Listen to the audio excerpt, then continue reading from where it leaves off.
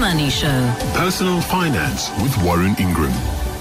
Warren Ingram, Personal Financial Advisor, Executive Director at Galileo Capital. Before we do anything else, I got a question from Mac this week, Warren. And Mac says, I have an access bond on all my properties. Lucky Mac. I'm in a fortunate position currently that I've paid off some of them.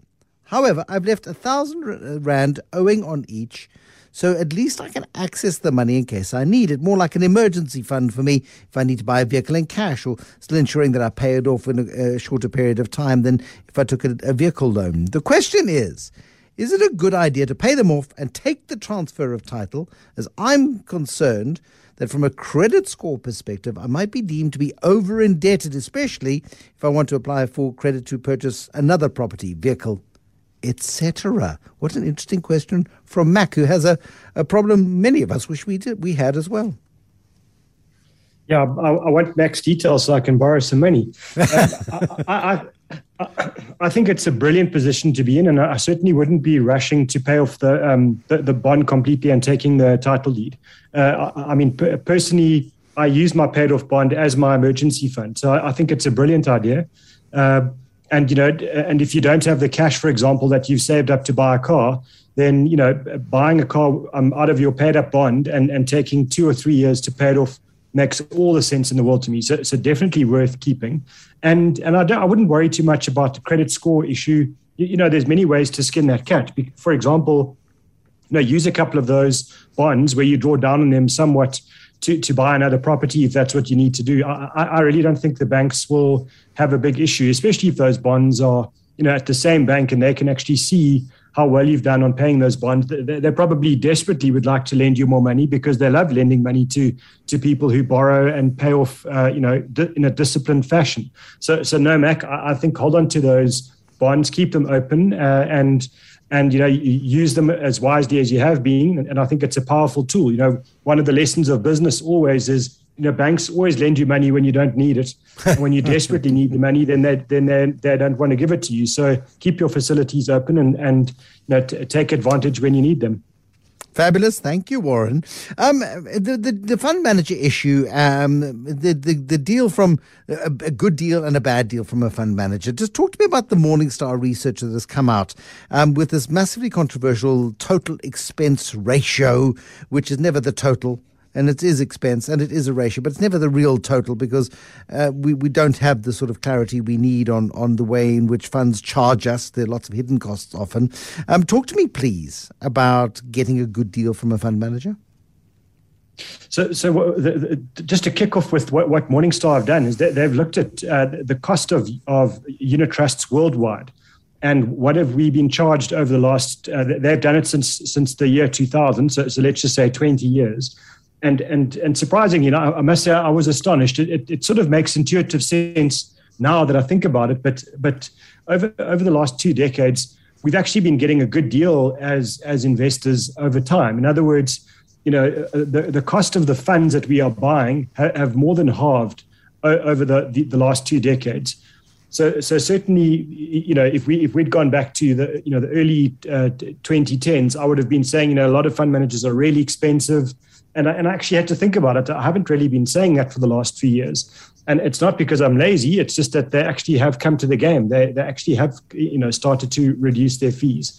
And to the point where if we look at the average cost of an index tracking unit trust, in other words, a unit trust that tracks, the top 40 index in South Africa or, the top 500 shares in America or the world stock market, the average cost of that fund is now down to 0.12% per year.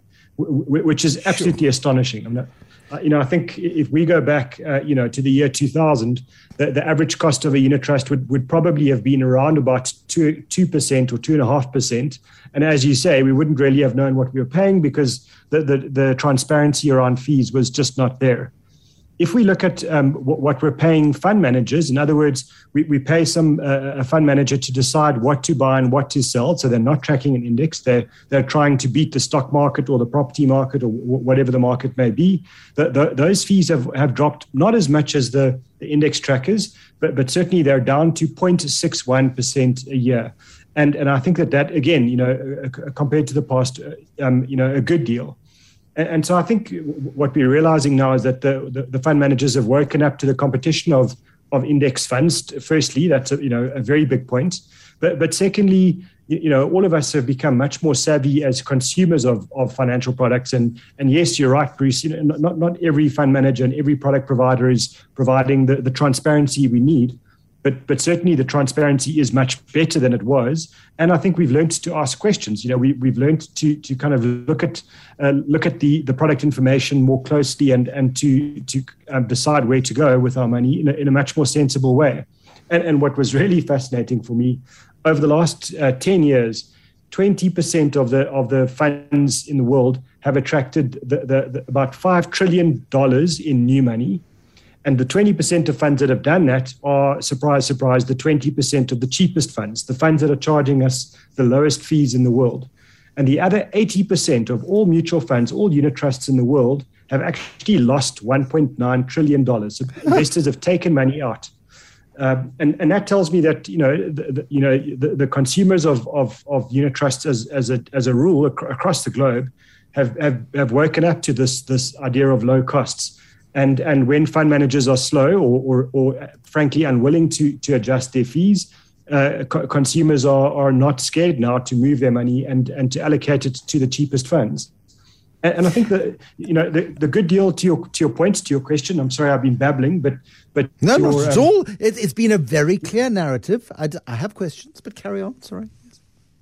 So my last babble is I think that the history shows us that the funds that charge the lowest fees over long periods of time tend to be in the top quarter or top 25% of performers as well. So I'm not saying that you can choose the lowest cost fund and be certain that it's going to be the best performer, but it definitely improves your odds of choosing the best performing funds when you choose the ones that happen to be the lowest cost as well. So I think that consumers, they understand this message much better now. I think my industry as financial advisors have figured this out as well. And certainly, to your question, how do I find a good deal on a good fund? I look at that the total investment charge. So that's the jargon to look out for, TIC. And that's the most comprehensive way of reporting fees. And the first thing I do is I make sure that I'm in a fund that's very competitive in fees. And as I said, if it's an active fund, look at that fee of 0.61. That's what the average is now globally. And if it's an index fund, 0.12. And those are really good benchmarks for you to see whether you're getting a great deal or a terrible deal. And also, but don't buy just on price. Just because it's cheap doesn't mean it's performing. You've got to understand what they're investing in. You've got to understand what they're thinking in their investments, and that's where it gets a bit complicated. But that's why financial advice is something that really cannot be sniffed at. We've got a question from Jan Johan Nell. Now, Jan Johan, but he's got a little dashy thing, so I think it's Jan Johan. Parents couldn't make up their minds. Jan Johan, it's both. I recently started working abroad, but I have not emigrated. If I decided to emigrate, how would that specifically influence my tax-free savings account? If I understand correctly, emigrating triggers capital gains tax. Investments within my tax-free savings account would then be exempt from the CGT. But what happens going forward with my tax-free savings account? Will I still be allowed to make the annual 36,000 Rand contribution? Will the investments within my tax-free savings account be exempt from dividends withholding tax? What happens if I decide to return to South Africa? Would I be able to continue with my tax-free savings account contributions where I left off previously? That's exhausting, Jan Johan. He's fitted in a lot into a short question. A quick perspective on that one, Warren? I'm just going to go for JJ instead. Okay, I tell you what. Why don't you pause and think about JJ, Jan Johan? I'm going to give you a moment to think about it because I need a good, succinct answer. That good, succinct answer in a moment. The Money Show. Personal Finance with Warren Ingram. Jan Johan Nell is an international man of mystery. He doesn't know what his future holds. He's not sure where he's going to turn up, like many people. So therefore, he'd like to have some options. And he's been asking lots of questions of Warren to do with the idea of capital gains tax and tax-free savings accounts in particular. Some concise guidance for Jan Johan this evening, please, Warren. Okay, JJ. The answer is actually quite simple. That you can, as a South African who's left the country, you can continue to contribute to your tax-free. And in South Africa, by SARS, you'll be treated as you always have been. In other words, your dividends will still be exempt. You won't pay capital gains tax, et cetera, et cetera. So you've got no issue in South Africa. And the reason I'm saying that is that there's also no guarantee that wherever you land up, that tax authority will recognize a tax-free savings account as a tax-free investment. In fact, it's very unlikely that they will, because a tax-free savings account is pretty unique to South Africa. And so the normal double taxation agreements that we've got with lots of other countries won't necessarily cover something like this. So you might find that you're making all these contributions and then you still have to pay tax in another country on your tax-free in South Africa. So long story short, in my view, if you're going to go and you're going to leave the country, then take the money out of your tax-free at that point, because it will be tax-free, and take it with you. But certainly, I wouldn't necessarily keep it on the other side, because I think you're carrying huge tax risk there. Okay, thank you, Warren. I think that's a good piece of sound and simple advice. If you're looking for more detail on that one, JJ, Jan Johan, then by all means go and sit down with somebody. But I think it gives you a place to start. And then I'd like to know what a hedge fund is. Massively controversial products over very long periods of time, very complicated, often very, very expensive. And this isn't the amount of money that you put aside to grow a fence between you and your annoying neighbors. This is a complex financial instrument, an investment.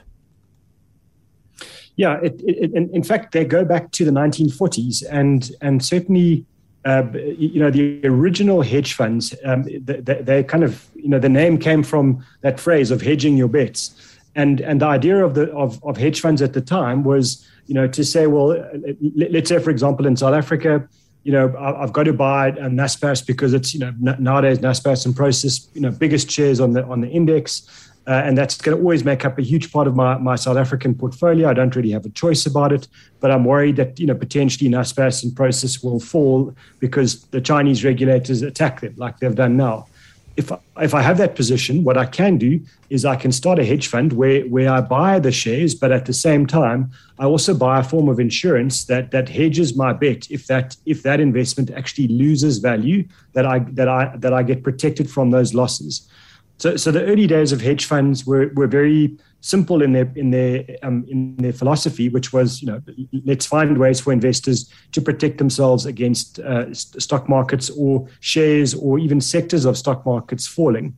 And things went well for quite some time in the hedge fund world, but then of course people got clever and they started saying, well, hang on, I can actually do lots of different things within hedge funds. So now hedge funds are this massive universe of really diverse and really complex, different kinds of investments. So, for example, you find some that will actually double up your risk. So if you really have huge conviction in something like Naspers, you can actually, get options where you're almost betting, with extra money that you don't really have, that, on the price of those shares rising. So now all of a sudden you actually have a form of borrowing where they call it gearing.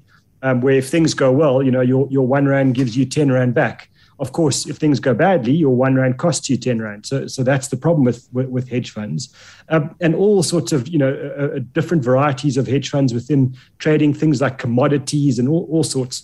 As you say, they're controversial because historically they have been enormously expensive. Usually somewhere around 2% a year as an annual management fee, 20% of all of your performance. And no surprise that some of the richest people in financial services are hedge fund managers because historically they've done incredibly well for themselves and sometimes for their investors. It's not always been the case that hedge fund managers have done well alongside their investors. So to me, I'm not a fan, never have been. I don't like the complexity. I don't like the fact that they're not very transparent, and I certainly don't like the fees. The few that have done well, I'm happy to have missed those because there have been many more that have really done badly and have charged their clients an enormous amount for the pleasure of losing their money. Warren Ingram, Galileo Capital. Thank you, Warren. Warren is a personal financial advisor and a director at Galileo Capital.